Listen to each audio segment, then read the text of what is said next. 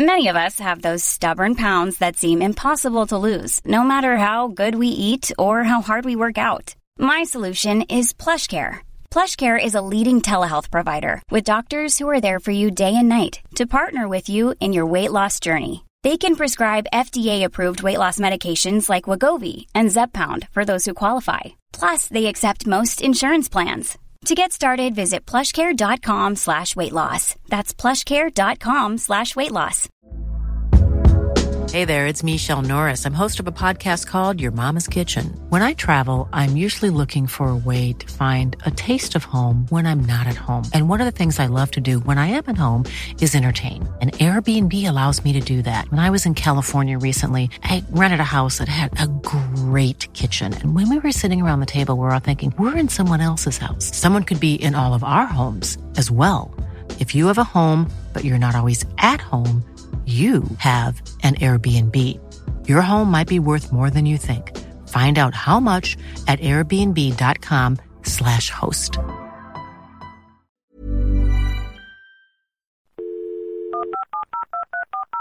This podcast is a Royfield Brown production. Find others on iTunes. All right. Here I know. Now, I need you all for a project. James Jeffries, a friend of Robert's, is sponsoring Dumpty Dum. He is very nearly as clever as Robert, and actually slightly more creative. He builds prototypes for the web and does some amazing things with data for arts and culture. In fact, I may ask him to work on the village website if I can loosen Jennifer's grip on the thing. He's worked with all the best people, you know. The BBC Research and Development team, creating interactive story explorers for Homefront and Peaky Blinders, for the London Philharmonic Orchestra, creating a prototype of a searchable archive of their historic performances. Once, he even built some tweeting receipt printers for a Bill Drummond exhibition.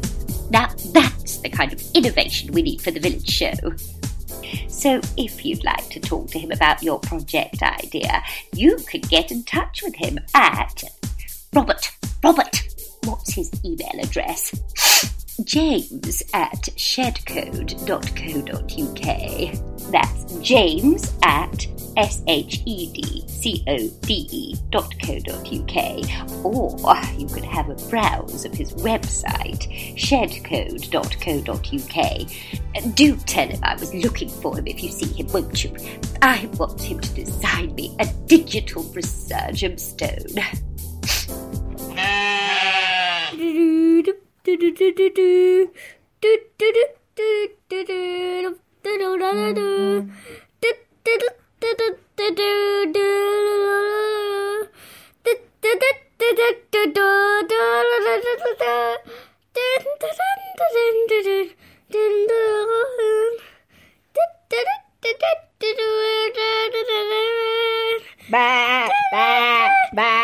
This is Dumpty Dum, the show about the reality docudrama that centred on Ambridge in the heart of the Midlands. I'm the complicated deal that is Royfield Brown, and with me are the gigantic debt that is Lucy Freeman.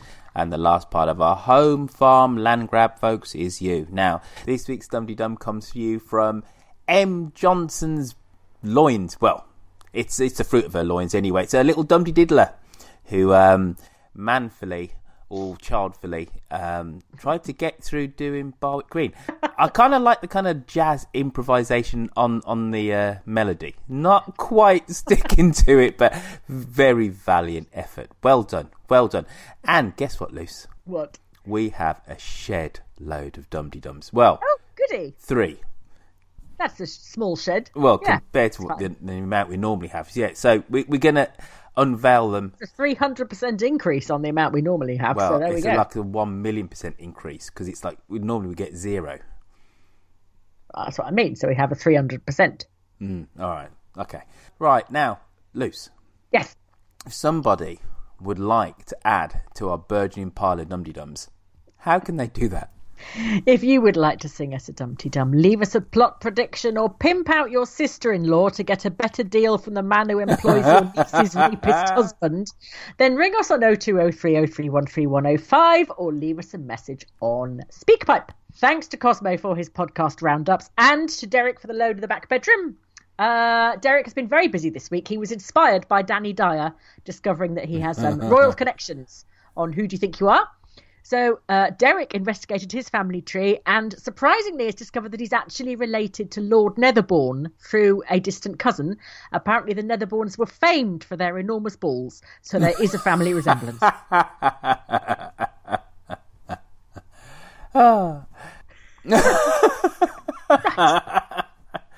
I just like Netherbourne's balls. I just thought that was excellent. Well done, you. Well done.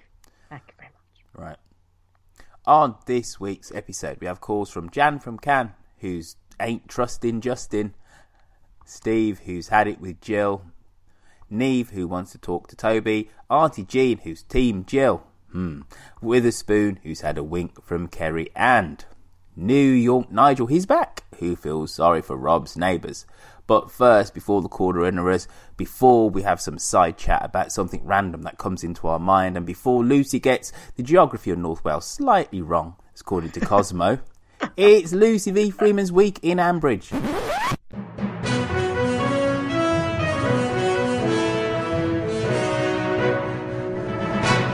We started the week with Adam and Ian's anniversary. Jenny Darling warned him against making a fuss. First year anniversary. What's that? Is it wood? Coal? No? Oh, yes, infidelity. It's not like I'm whisking him off, says Adam. I mean, that sounds painful but appropriate, I suppose, what with him being a chef. There was lots of, damn it, Charles, at Home Farm about buying lots of land for BL. Brian was saying things like opportunity of a lifetime, affordable in the current climate, blah, blah, which is everything David was saying about Handy Hock before that all went tits up. Brian did the old switcheroo and went from Adam Stock going on about soil, who cares, you big gay hippie, to Adam, no one knows as much about soil as you. I didn't understand the loan, but he said this is our opportunity to guarantee the future of Home Farm, which means it's going to be a massive plonking disaster. Mark my words, Jenny Darling will soon be asking the food bank at Borchester where they keep their porcini, and she'll have to get a part-time job cleaning for Susan. Tee. Matthew's history, Ma'am, said Pip, which makes Toby double biology, sadly. Lillian is right out of sausage. Well, that is what happens when your boyfriend goes back to his wife. She has come clean to the family about her herbal lay arrangement with Justin. What about Miranda? Asked Brian. Oh, she's fine, said Jenny Darling. She just put on a funny voice, fell over a cleaning bucket and pulled a wry face to camera.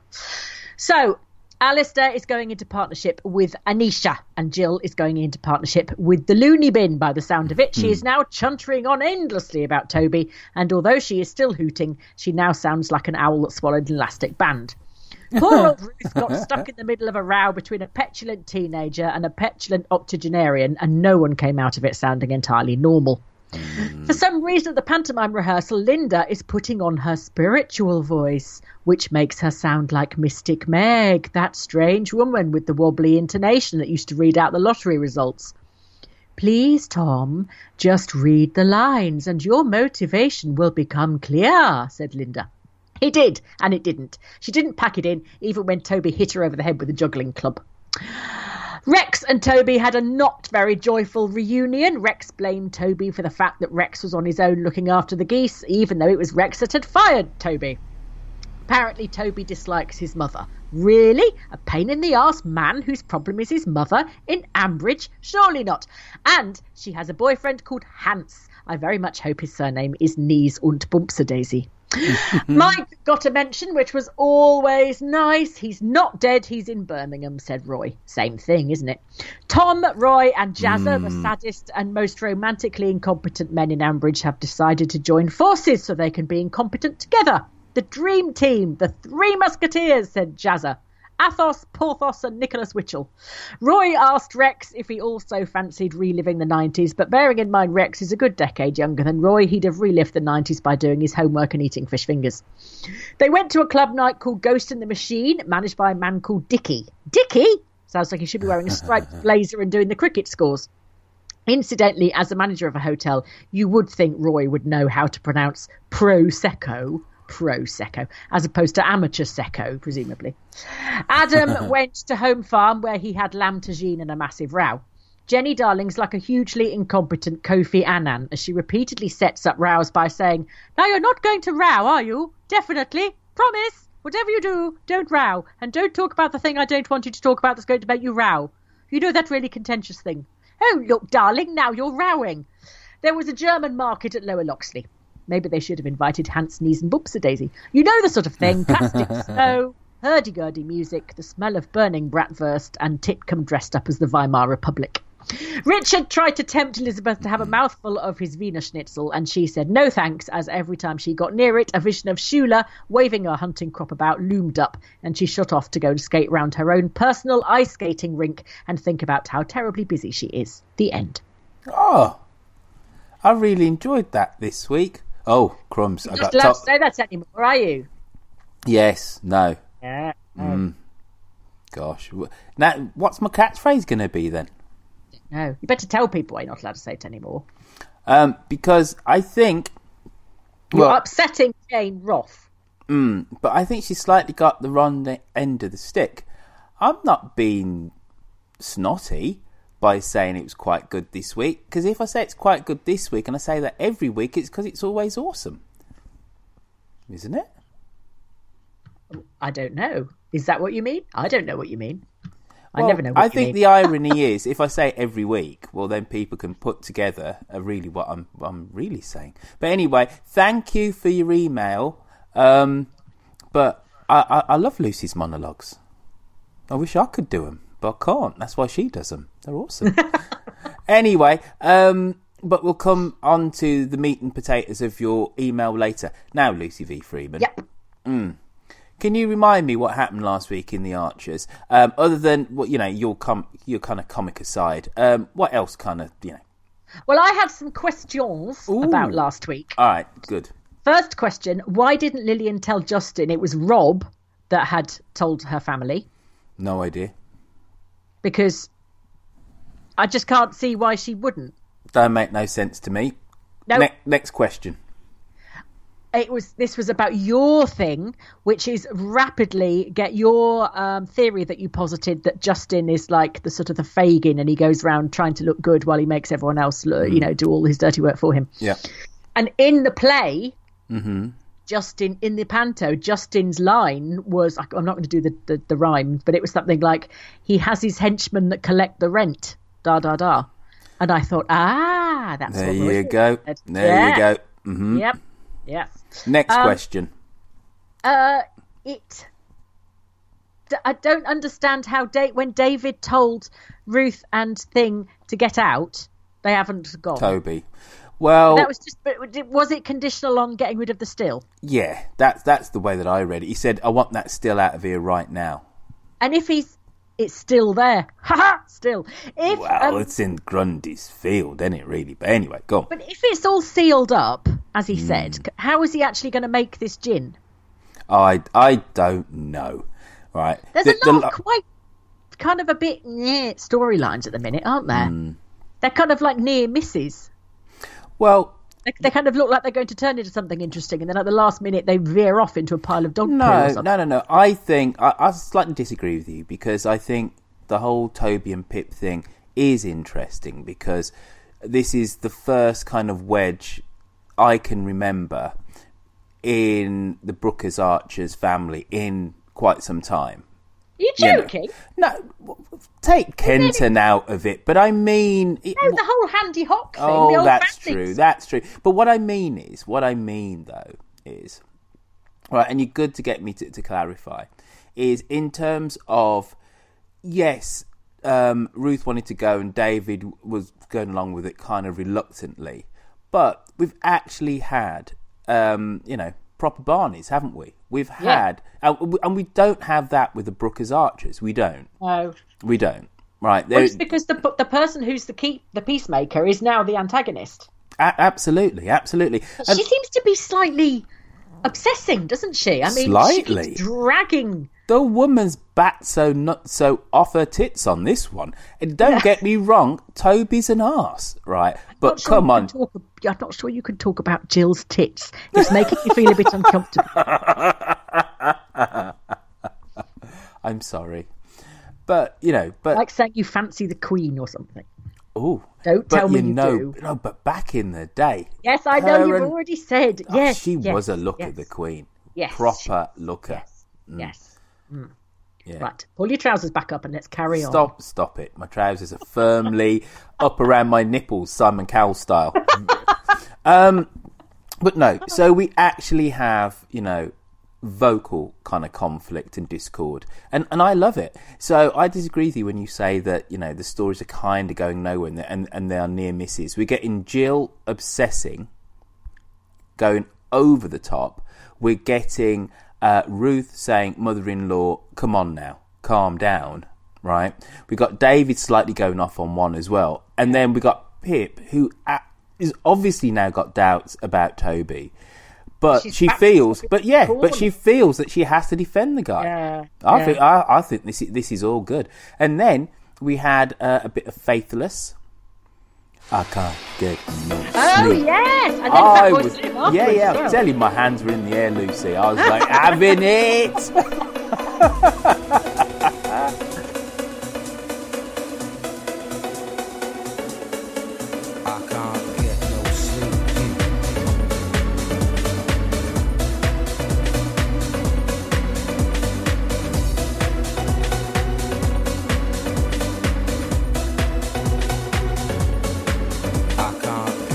The 1990s all over again. Oh yeah, I was there. But other than that, I kind of do know where you're coming from in terms of it feels a little bit bitty. But we've just had this overwhelming storyline for so long. So the fact that it's actually gone back to normal, we're still kind of getting used to it, aren't we? In terms of there's a little bit of a storyline here, there's a little bit of a family taking their pictures over there, etc., etc.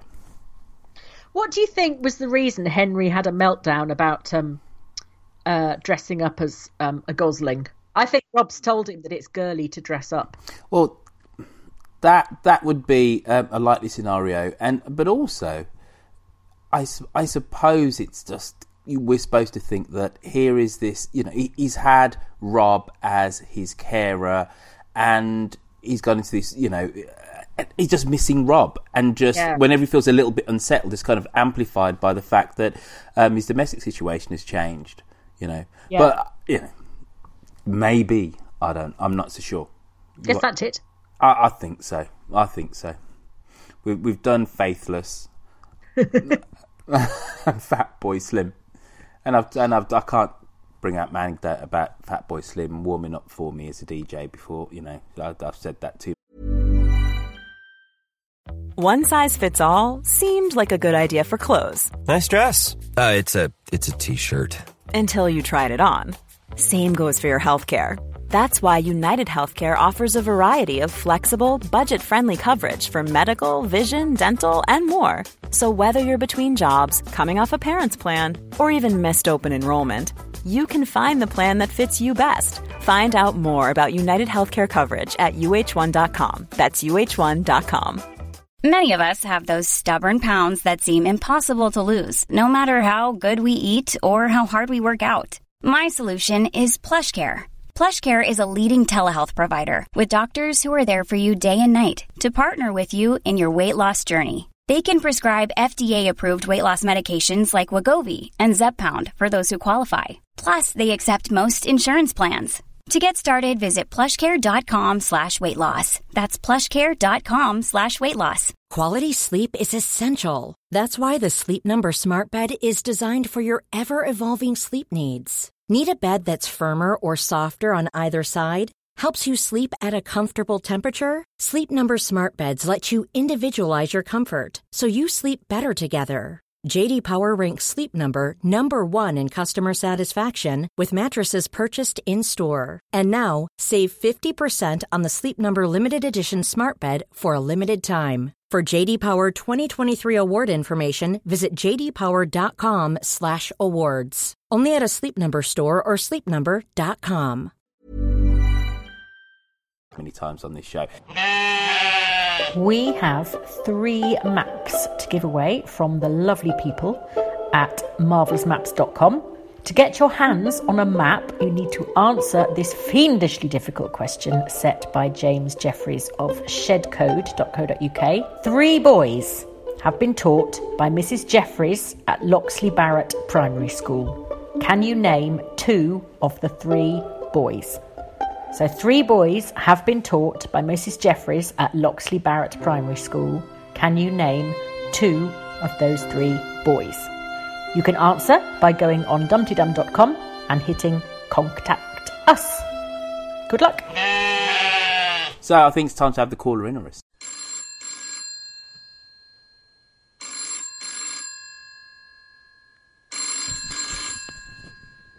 Hello, Ambridge 3962. Who's first, Lucy? Jan from Cannes. Ooh, Auntie Jan, love you.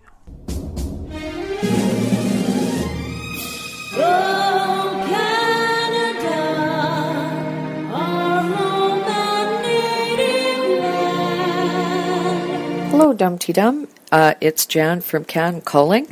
I was just listening to Dumpty Dum and all the questions about why Lillian would cave in so quickly about the scarf.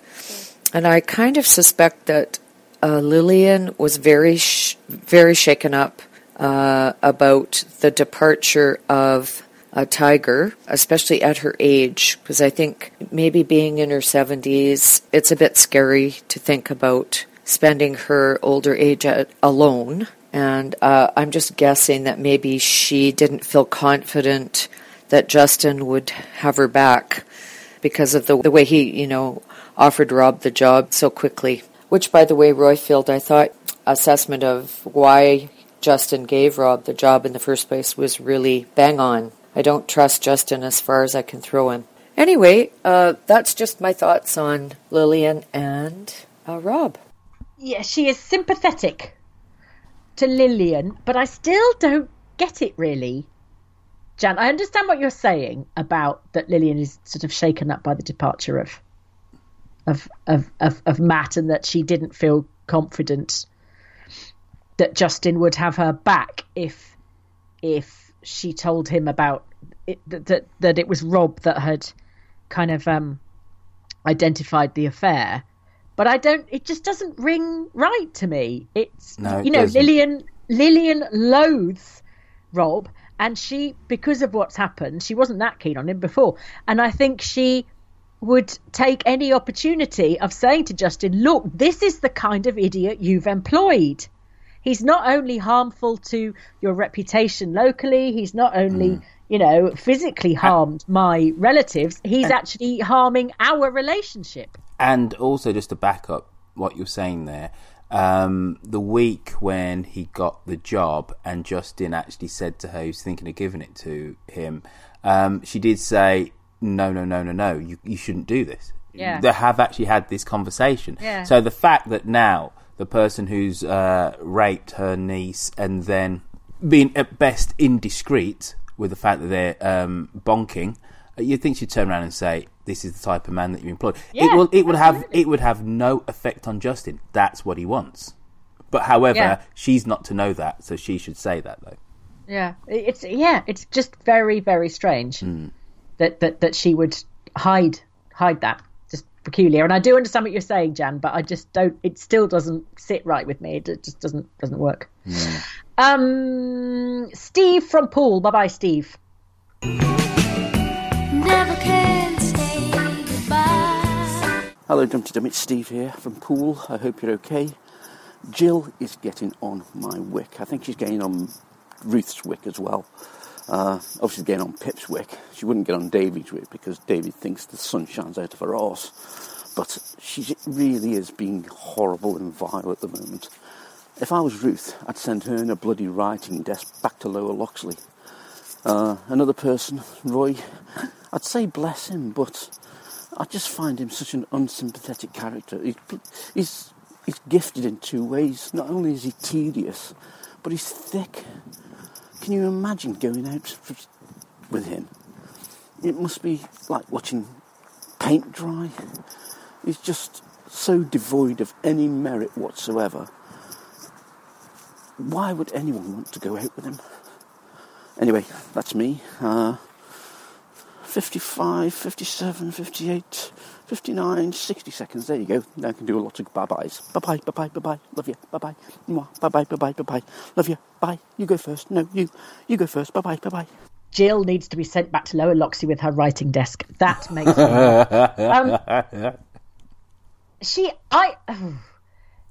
because Auntie Jean says that she's Team Jill, that she thinks Jill's completely right. But regardless of, yes, I think we've all agreed that Toby is bad news. The man is a fool.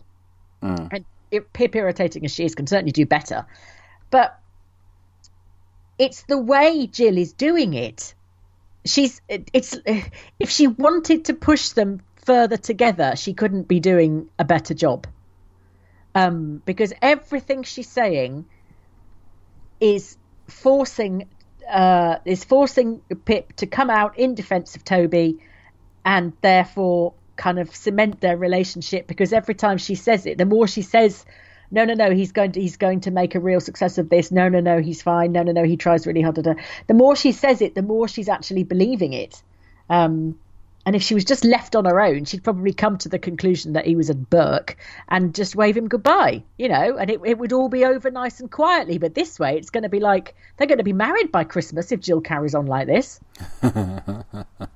It's, you just think, what are you doing? And she just seems to have lost her edit function. Where Carol Toboggan is in all this, I don't know, because Carol Toboggan's usually quite good at going, shut up, Jill, effectively. Well, she went abroad skiing with her daughter, didn't she? Are they still at it? Yeah, they've been gone for quite some time. She should be back by now. Maybe they're in an avalanche or something. And yet, Steve, I have no idea why anyone would want to go out with Roy. It would be like it's... No, he's solid and dependable. No, but no one's ever wanted to go out, with me for those reasons, admittedly, right? But, You're not solid or dependable, is that what you mean? Exactly. You're weak, flighty and exactly. Weak, vacillating, and flighty. That's right. That's a well-known firm of solicitors. Weak, vacillating, and flighty. Well, you don't like dogs, do you? You don't like animals much. What are you talking about? I thought you didn't like animals much. What are you talking about? Okay, I can't really say it any other way. Do you like animals or not? Well, I thought I've answered that, really, haven't I? I'm saying, what are you talking about? Of course I do. You do.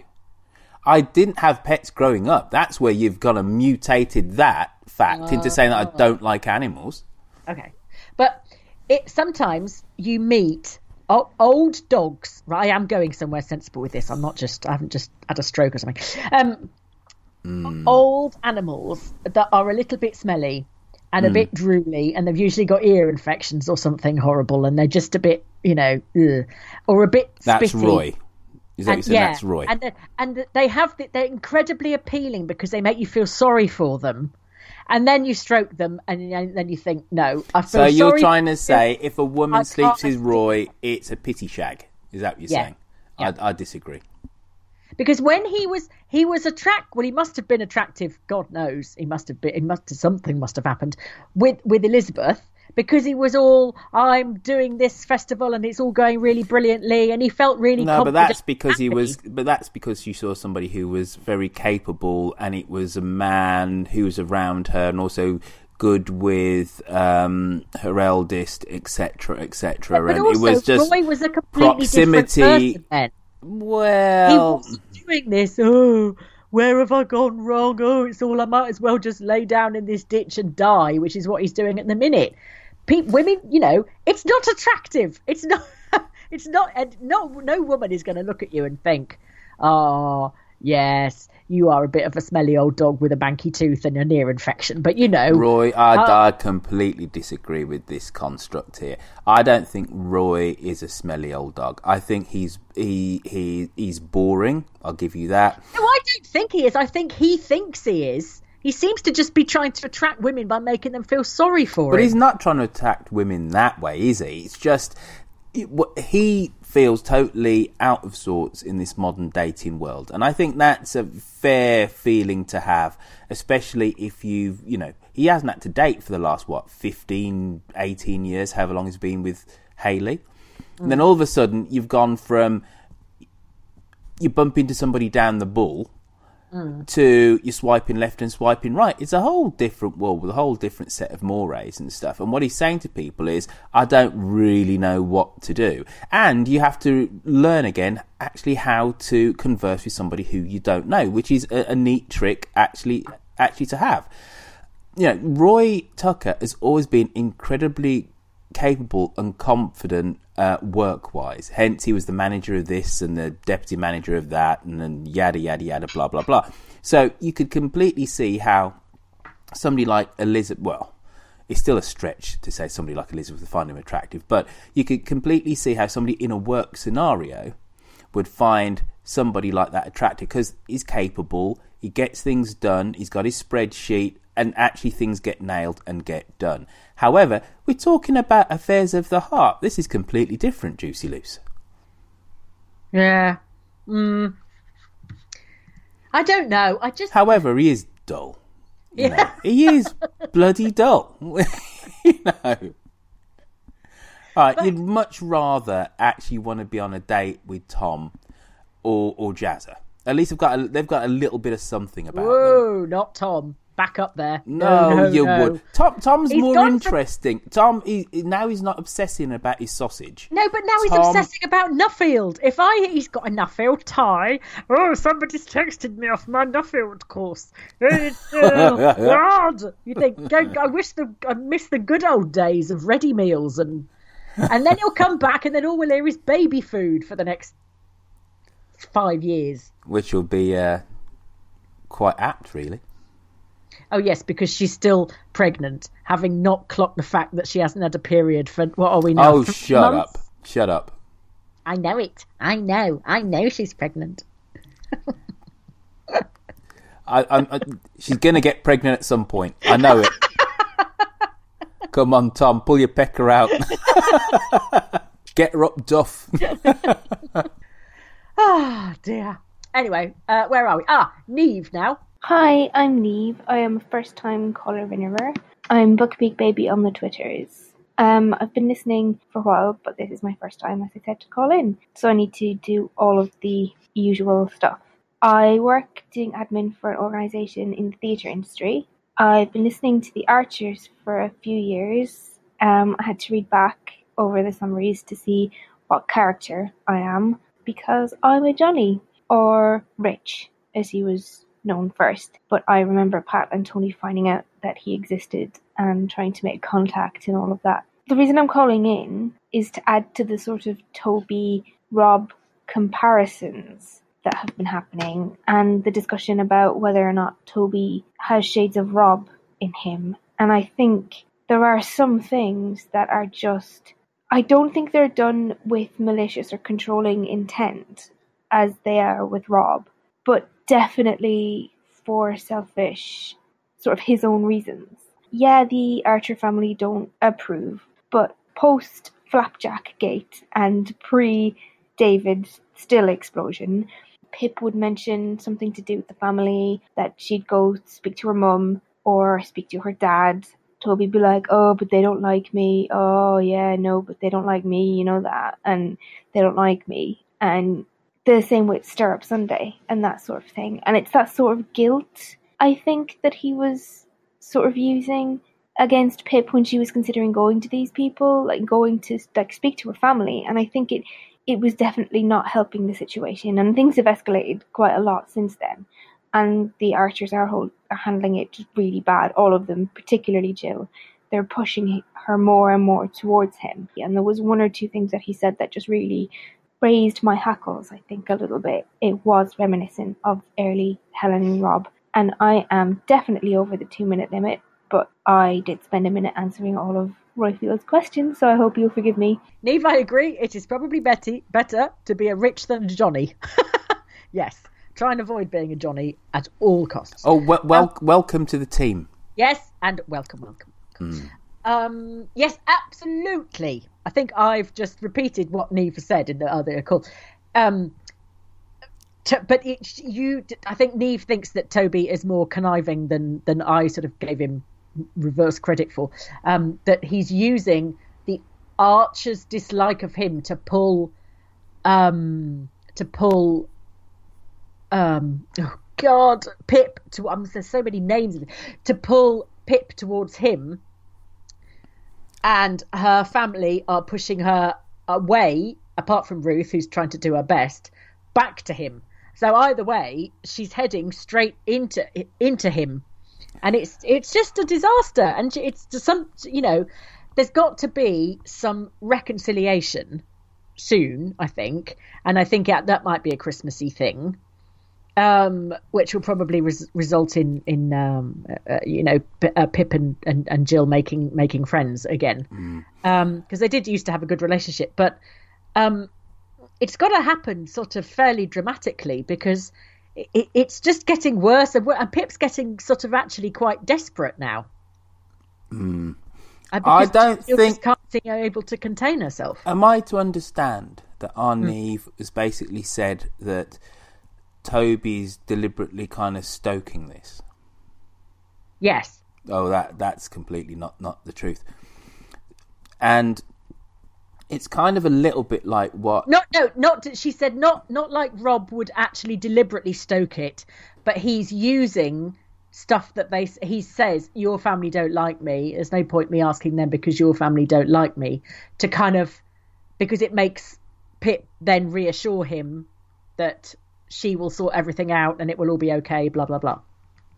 So it's not as directly Machiavellian as Rob. I don't think Toby has got very many faults. Machiavellian type tendencies are definitely not one of them, because ultimately Toby wants and expects everyone just to like him. He, and therein lies his kind of downfall, that he doesn't put in the work, and also he doesn't kind of understand instinctively when people don't like him, because he just thinks, well, I don't have a bad side to me, I'm just a good sort, blah blah blah, let's just have fun. So kind of slightly nuanced answer. I'd slightly kind of disagree, but yeah, that doesn't mean that he's a good guy at all, and that he's right for Pip. He isn't. But in terms of his motivation and actually how he reads the situation, no, I don't think he would be, kind of doing that per se. Auntie Jean now. Jean, let yourself go. Hello, Dumpty Dummers, Auntie Jean here. I'm finally caught up with the Archies. I've been a bit behind recently. I just want to say that I am entirely on Jill's side in all of this. I think she's quite right to point out to Pip Toby's shortcomings, and there, let's face it, are many of them. Want to give odds on Kirsty and Tom being married by Easter, or at least having run away to get married or something. I'm still thinking that Kirsty might be pregnant anyway. Getting a tiny bit fed up with the Roy storyline, but hey-ho, it gets Jazzer in there, so that's fine. And finally, what the bleeding hell was Nathan Booth doing with his ping pong balls? I mean, if it involved any of his bodily sphincters, I will not be listening again. Well, that's pretty much all, really. We need a doctor, really, don't we, to explain exactly what Nathan Booth was doing. Anyway, I'll speak to you all soon. Bye! Just before you launch into a thorough analysis of her call, and then, tell her where she's gone wrong or where she's been spot on the money, this appeal... this petition, so that her hubby can have this specific drug, which the NHS, in their wisdom, said that they couldn't fund. Basically, the NHS have reversed the decision. So thank you for everybody who went onto the link and actually signed Auntie Jean's petition. But it won't be brought up in Parliament now, because the NHS says they are going to find the funds for the drug. So Uncle Gene can get the treatment that he so deserves. Yay! Oh, how lovely. I didn't know that. That's excellent. No, she sent me a little email. She said, Royfield, can you please thank everybody and say that we've had a little victory? Yay. Oh, goodness. That's very good news, and hopefully it will bring a happy new year. Absolutely. Oh, good. Good. Answer. Yes, sorry, I got distracted because I've just realised I haven't done tweets of the week. So I'm basically trying to do them at the same time. Kirsty and Tom married by Easter. That's what she says. Or run away by Easter. What do you reckon? there's going to be some tension around Nuffield. If Tom's going away, she's either going to declare undying love before he goes, so he says, oh my God, Kirsty, I don't want to go, blah, blah, blah. Or when he comes back, she'll say, oh my goodness, I've missed you. He'll say, I've missed you too, etc., etc. All right, whatever happens between them pair, Nuffield is absolutely key to it, because that is just random and out of nowhere as far as I'm concerned. You've always had a thing about Nuffield, haven't you? You've always thought that was what put the idea of Kirsty's pregnancy in your head. For a start off, it is baby food, and that's Helen's department. And we've only just had him back from Canada. Right. So why is he going away again? So it's a plot device of some sort. It's either going to act as some accelerant in terms of his relationship with Kirsty, or some kind of tension break in the fact that things are building up, then he has to go away. There is that, it's there as a plot device.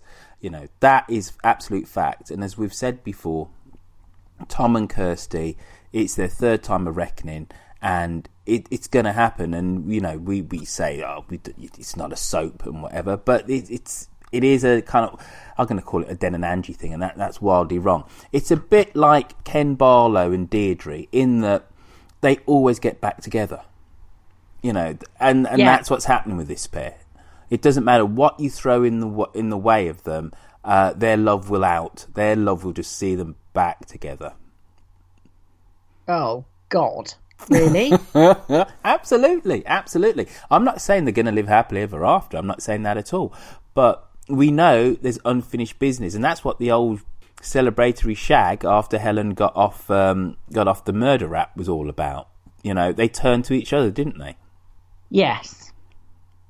Unfinished business. Uh-oh.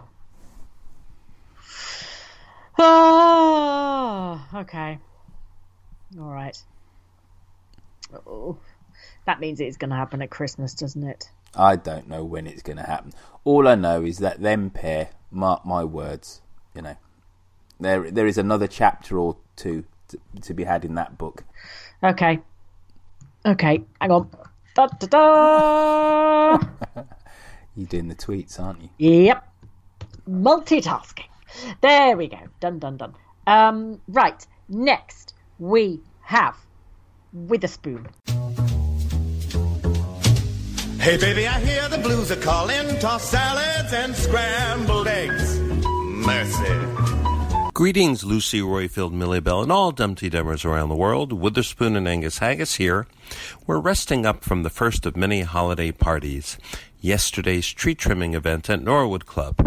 And we're also having a laugh at the very funny advent calendar photos our own Yokel Bear has been posting on Facebook. I do urge you to visit his page. As a segue, did you know that Christmas pantos are not a thing in America? So I live vicariously through the Ambridge Spectacular. I, for one, look forward to the traditional event each year. Thus, the recent comparisons of Linda to Rob are uncalled for. Yes, Linda can be a bit self-centered. Okay, a lot self-centered. But that's where the comparisons end. She is a woman of strong opinions, and she does believe hers are the correct ones, but her heart is in the right place. She has always cared about and extended a helping hand to others. Thus, I draw the comparison to Emma. No, not Emma Grundy, but Jane Austen's creation. Think about it. You could see Emma Woodhouse Knightley growing up to being a kind of Linda Snell. And in that vein, I don't think that Linda putting Kirsty and Tom together in the romantic leads was just an unfortunate decision on her part. I do think that Linda has a plan for the two of them. Speaking of plans, I have also come to realize that Lillian was not just acting out of character and not standing up to Rob, but she also must have a plan, as Tony had suggested to her. It was almost a throwaway line which hasn't been followed up on since, so it must be revisited. There will be a confluence between the Panto storyline and the real-life Archer storyline. See, I've returned to my love of Pantos. Besides, Uncle Kerry gave me a kind of wink-wink when I suggested this on the Twitters. If so, we're in for a very interesting Christmas week in Ambridge. I, for one, am looking forward to it. Talk to you soon. Witherspoon, when you say I, for one, look forward to the panto every year, you mean I, the only one, look forward to the panto every year. We all hate it. To be fair, Lucy, I think there's a bit of a middle course to be taken here. I can't quite say that we all hate it. Though you, in your very comic but also very observant way, have pointed out the absurdity of the fact that it is fundamentally the same storyline every year. You know, will they do it? Will Linda pull it off? Linda gets stressed. Robert consoles her, etc., etc. However, I quite like it as well. However, I just wish that it didn't happen quite every year. Biannually would do me, every other year. You know, but it does give Linda something to do in the village, because she's if there is no bypass or somebody's threatening to chop down a tree, etc., Linda Snell's got nothing to do, has she? So she can't be a busybody in the village. Then it's the Christmas because actually now she's booted out of the annual fair thing. You know, that's now Fallon's domain. So what else is she going to do? I think Witherspoon, when he says about when Emma Woodhouse grew up, she'd grow up to be Linda Snell, and she does have that kind of that she's that in a sense she is manipulating. She is aware that there is a thing between Kirsty and Tom, and she's kind of she is engineering that slightly because she's doing her special syrupy voice, isn't she? She's doing her little. Well, if you just go and do it and read this, Tom, and look into her eyes and la la la la la, and you know you can. That was a very good impression. Yeah.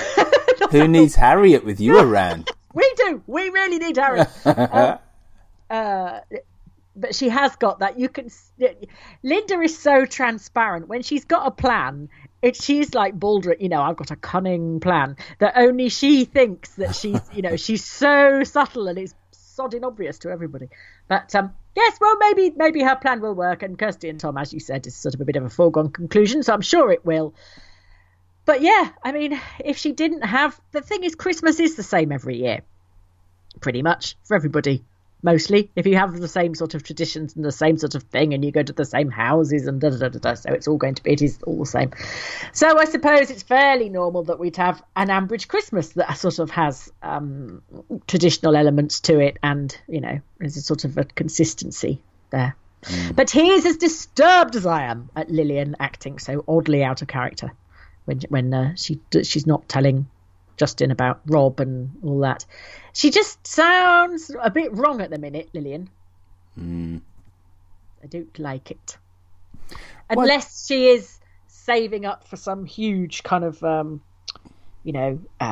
declaration. If she's planning to sort of reveal Rob in all his true colours somehow, that would be good. I would forgive that then. Well, New York Nigel. Well, just before we go on to New York Nigel, you know what I was thinking about just then? I talked about Christmas. How do you reckon that Ian and Adam are going to spend their Christmas?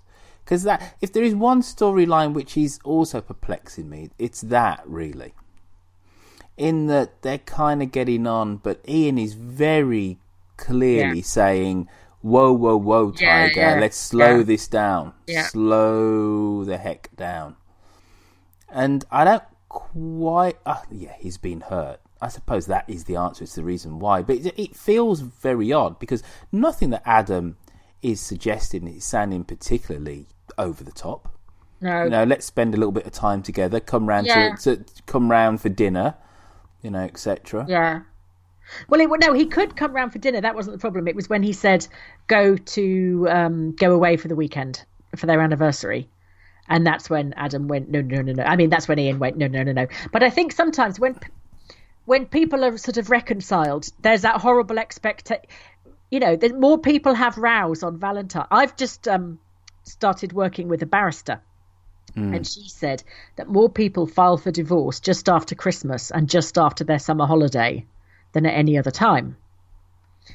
And I said, what causes that? And she said, I think it's the power of the level of expectation it's like we always say about the fun fascists on New Year's Eve. It's New Year's Eve, of course it's fun. You've got to have fun, And it's, it's Valentine's Day, so therefore you've got to feel special. If you don't feel special, it's not worth it. Leave him, and all that rubbish. So people kind of have this really high expectation that their summer holiday is going to be lovely and that they are going to feel loved, and that on Valentine's Day it's got to be special, and if it isn't, then that Christmas has got to be magical, and if not, it's terrible. And there's that whole thing about when you've reconciled with somebody, as Ian and Adam have, then you go away for the anniversary and it's got to be romantic, and if your feelings about the other person are still a little bit ambiguous, it's horrendously uncomfortable. Because you're thinking, oh God, we've got to hold hands, haven't we? We've got to hold hands now, and then we've got to go and have candles at dinner and talk, and we can't just be stupid. We have to go and talk properly and all that, and it's an absolute killer. So I could completely see why Ian's going, no, just give me a minute, sort of thing. All right, sounds to me like you're speaking from bitter experience. No, I'm not. Apart from the happiness expectation thing, which I think is a very real thing, and it's There's a I won't bore everybody. I've got a real strong beliefs, theories around a lot of what goes wrong in. A lot of what's wrong with life today, Royfield, I tell you, is... What's that then? It's people. It's the fact that we live in a post-fact society. That's a problem with the world today. No one believes in post-fact. No one believes in anything anymore, does they? I think people believe they have a right to be happy. That I completely and utterly do agree with. And they forget to be happy with what they've got. They think they can only be happy with what they want. And I think it's a huge issue. I couldn't agree with you more, sweetheart. And I tell you what as well, being content, massively maligned phrase. Nothing wrong with being content, folks. That's what we said about Helen last week, wasn't it? She said, good enough. Goodness. I tell you what's lovely about this podcast. You get the Archers and you get homespun philosophy and ways to live. It's like you? Prairie Home Companion. Absolutely. with a little bit of Buddhism thrown in too. Yeah. Awesome. And a little bit of NLP. Yeah. And a bit of football. I tell you what, Lucy V. Freeman. Right. I'm really sorry to say this, but Wimbledon and Curzon Ashton yesterday, what a game of football. What a game of football. And folks, I'm going to be very quick. Right. So, Wimbledon, they're the league team. Do you mind if I write some Christmas cards? Tell me when you're finished. I hate you. All right, who's next? New York Nigel.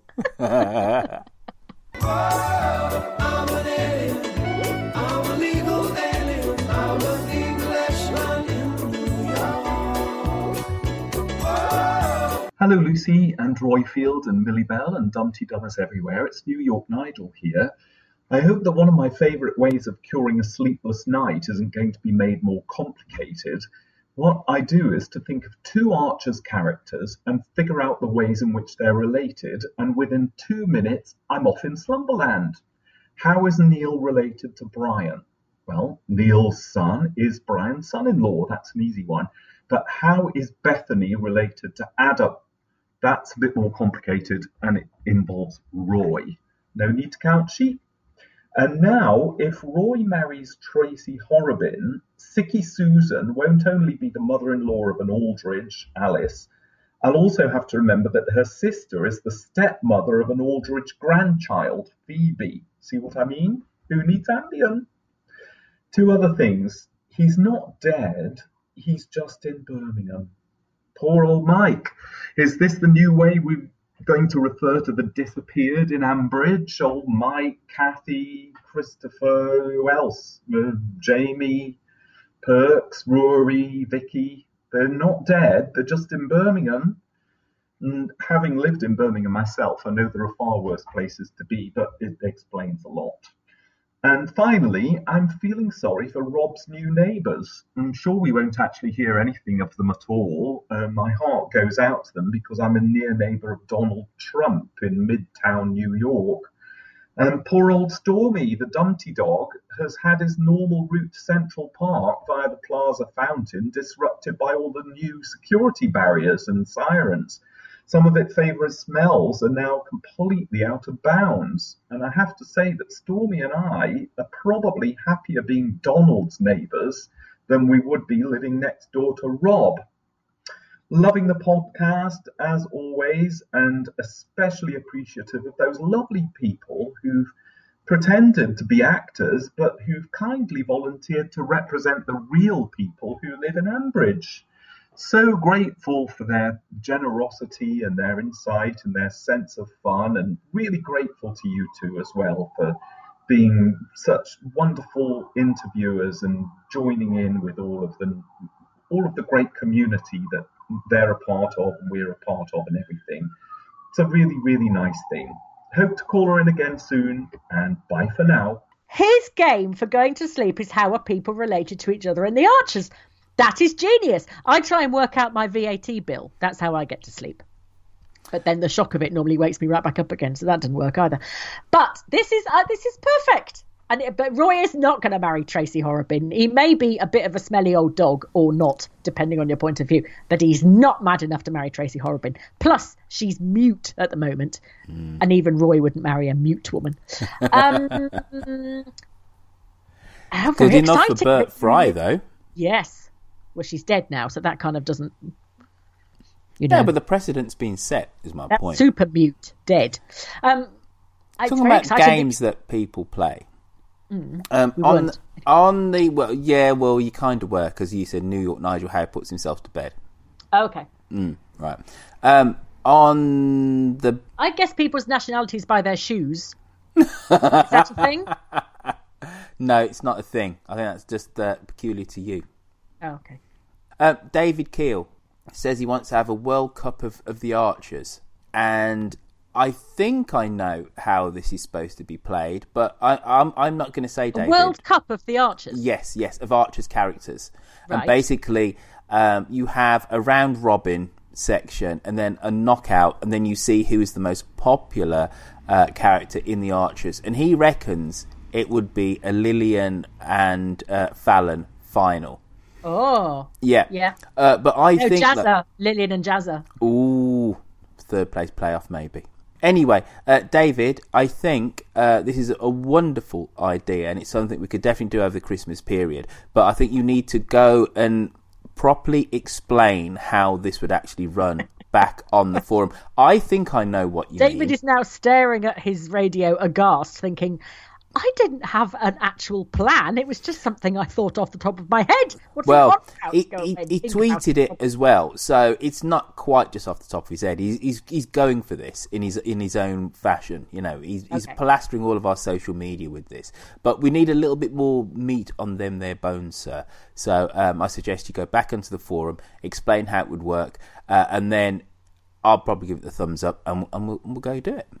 New York Nigel lives near Donald Trump. Well, there goes the neighbourhood. And his poor dog can't go where he wants to go. I would go and pee all over Donald Trump's front garden. Pee all up his... Well, he doesn't have a garden. He lives in bloody Trump Tower. I know, but he could pee up the tower.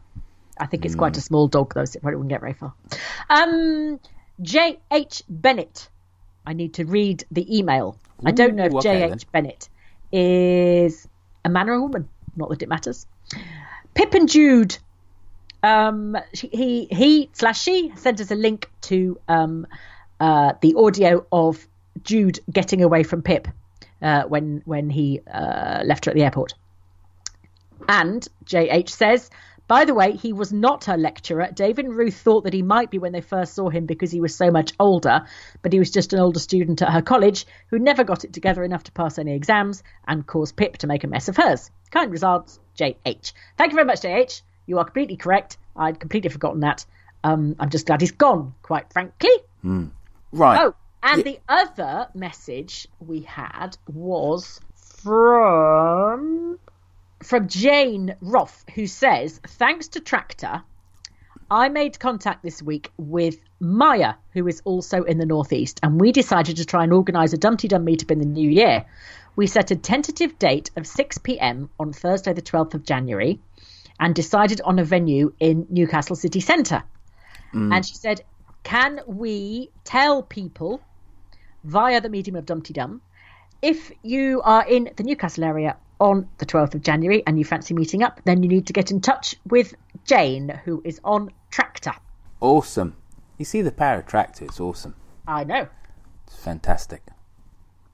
It's brilliant. Very proud of what we've It's achieved the pulling power as of a community. Well done, you. All right then, folks, let's have a quick break, come back the other side, touch a Millie Bell and some hastily put together tweets of the last 7 days. We do have some now, don't we? Yeah, no. Well, yeah, no. I had. Is it yes or no? Yes. In an uncertain world, there is always music which can be listened to in good company. Welcome to Friday 15, the show where we speak to friends and interesting people to the backdrop of great tunes and allocate 15 minutes to both. I mean, I was 8 years old, interesting, the same age as the Dragon King's daughter when she comes out of the sea. But what was happening to me when I was 8 years old was that I was at the hands of a paedophile in a classroom for a year. And awesome, yeah. For me, and I think the reason that I somehow managed to win in the end is that for me it's about an economy of the three things that bring a song together.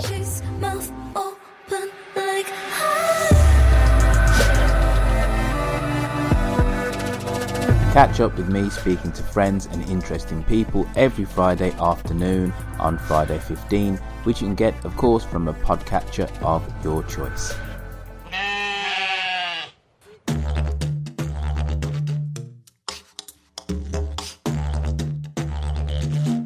G'day everyone.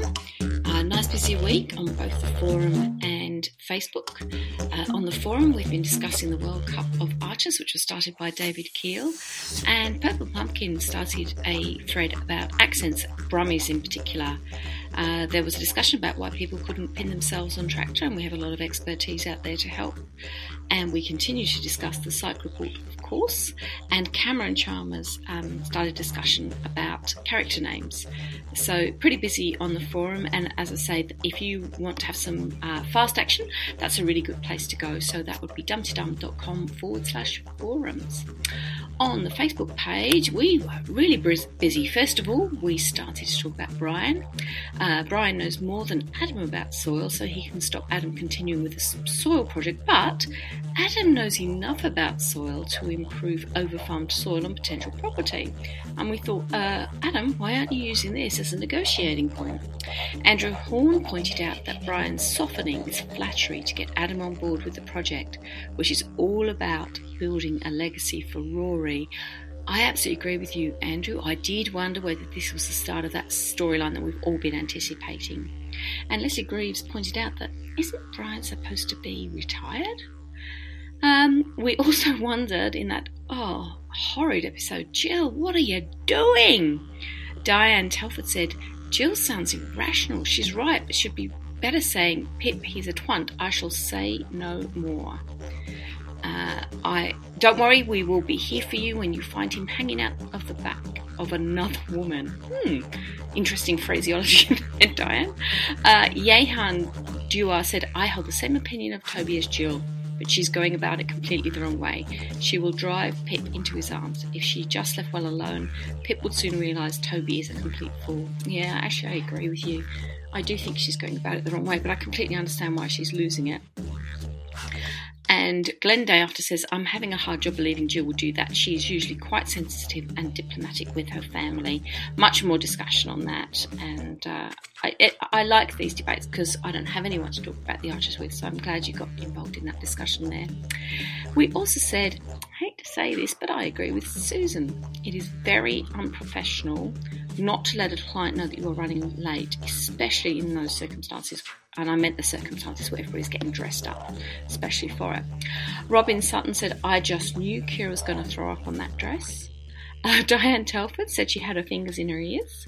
Liza Villalobos said, fortunately, Susan didn't have the 4 alternative gowns draped over her shoulder. And Pam Crookshank said, I hoped Kira was going to throw up on that dress and not on Neil's head.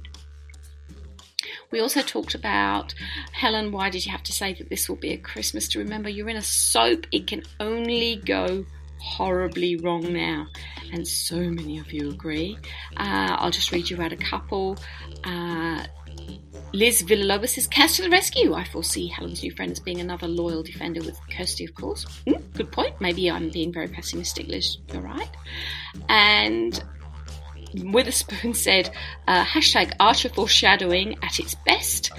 And Claire McKeegan suggested that Rob is going to kidnap Henry and Gideon, which I find very frightening. And finally, we said, did we miss something? Elizabeth was very cold with Dr. Locke tonight, and I thought they were pals. Cara Littlewood Poirier said Shula and Elizabeth had a chat about Dr. Locke, and Shula mentioned her foolish crush on him. Elizabeth has cooled things off with him since then. And that's true, actually. You're right, and I sort of hadn't joined those dots myself. Janice Pope said it was weird at the start. He said something like, I should let you get on with things, which gave her a chance to get away gracefully, and she said, oh no, Lily said I should relax more. Then, having let him drone on about his first car, she went quite cold and bordered on rude. Do you know what? That's exactly how I felt about it. It didn't feel right, did it? Now, there was a lot more in that vein, but I do have to leave the last word with Vicky Van Gorkum, who said, after hearing about Neville's skills with the ping pong balls, I think she now fancies her chances with him. Oh, you made me laugh. That was so funny, Vicky. Good job. The ping pong balls had to come in somewhere. And Lucy, we are expecting, of course, something in your roundup about the ping pong balls, and it will be much funnier than anything I could think of. So, until next week, don't forget, forum or Facebook. Hooroo!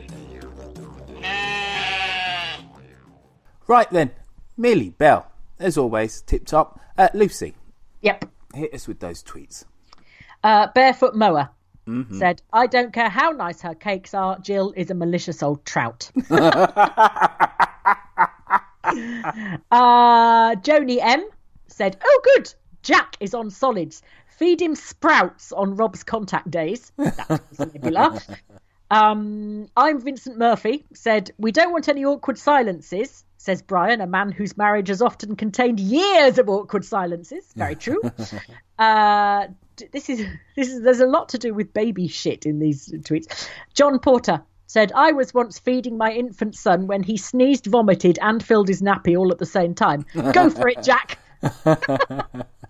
And tweet of the week is from Bob Hawkins, Salvatore Rosa, who said, I always assume, with my daughter's boyfriends, that they've got an illegal still. My God, you must be a hell of a terrifying father-in-law. So there we are. Right then. End of the showtime, folks. Just rattle through a few things that we just need to say before we say goodbye. dumdydum.com. Go there. Got a shop. Got a forum. Tractor. Go on to Tractor. I know a few people are having problems pinning themselves, and I know if some people can't quite do it on their phones, but then they do it on their iPads. Persevere. If not, there is actually an email address on the Tractor page. If you can't quite manage it, you can go email the people at Cornerstone, and they'll help you out because they're awesome like that, and they're just like nice people. The whole point is, folks, that you can go on there and then discover who lives relatively close to you, message them, and then kind of hang out with them, have a beer, have a baby sham, have a cocktail, have a fizzy pop together. And just have a baby then. I was going to, don't have a baby, for God's sake. Oh, that would be lovely. The first we are not having any Tractor baby. Well, why not? Well, why not? I don't know. I'd feel responsible. Don't do it to please us anyway. If you want a baby, do it yourself. You don't need to do it for us. Talking about babies, that Arrival thing, I actually watched it, watched it last night. That film where it's the aliens come down, but it's all about language. Ah. Yeah, and how we misinterpret people. And it's very good. Very good. And very interesting story about her daughter Hannah through it, which kind of ties the whole thing up. and there is a line. She says, "Shall we make a baby?"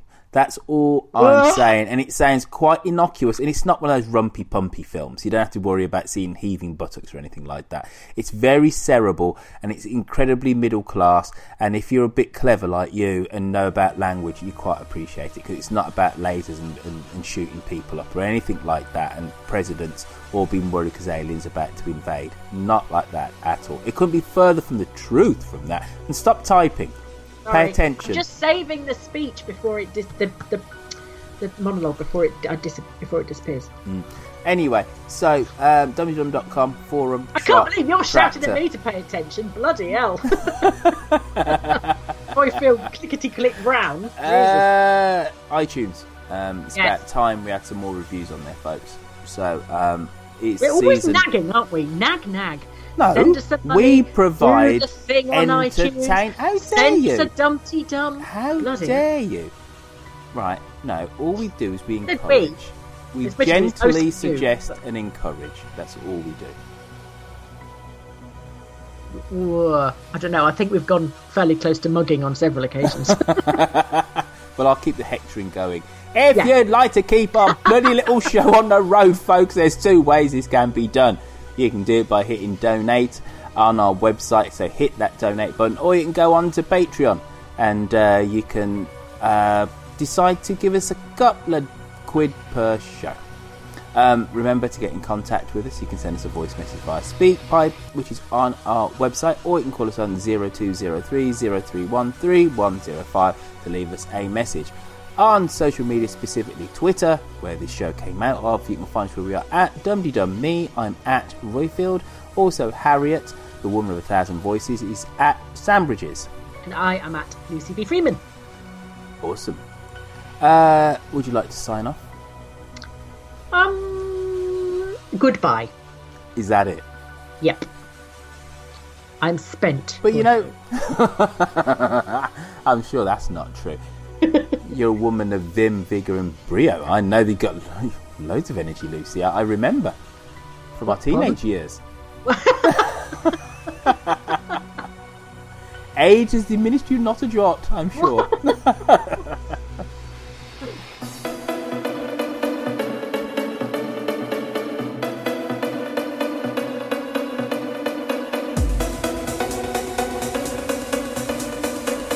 Age has diminished you not a jot, I'm sure. I can't get no sleep.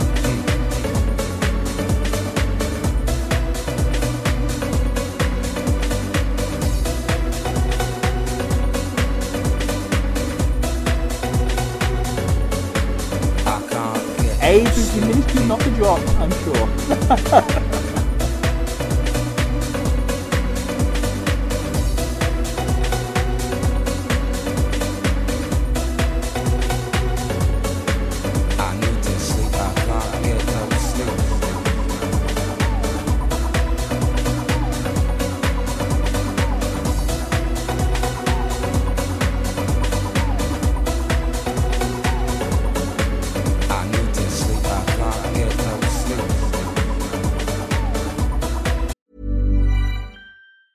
Planning for your next trip? Elevate your travel style with Quince. Quince has all the jet-setting essentials you'll want for your next getaway, like European linen, premium luggage options, buttery soft Italian leather bags, and so much more. And is all priced at 50 to 80% less than similar brands. Plus, Quince only works with factories that use safe and ethical manufacturing practices. Pack your bags with high-quality essentials you'll be wearing for vacations to come with Quince. Go to quince.com/pack for free shipping and 365-day returns. Even when we're on a budget, we still deserve nice things. Quince is a place to scoop up stunning high-end goods for 50 to 80% less than similar brands. They have buttery soft cashmere sweaters starting at $50, luxurious Italian leather bags, and so much more. Plus, Quince only works with factories that use safe, ethical, and responsible manufacturing. Get the high-end goods you'll love without the high price tag with Quince. Go to quince.com/style for free shipping and 365-day returns.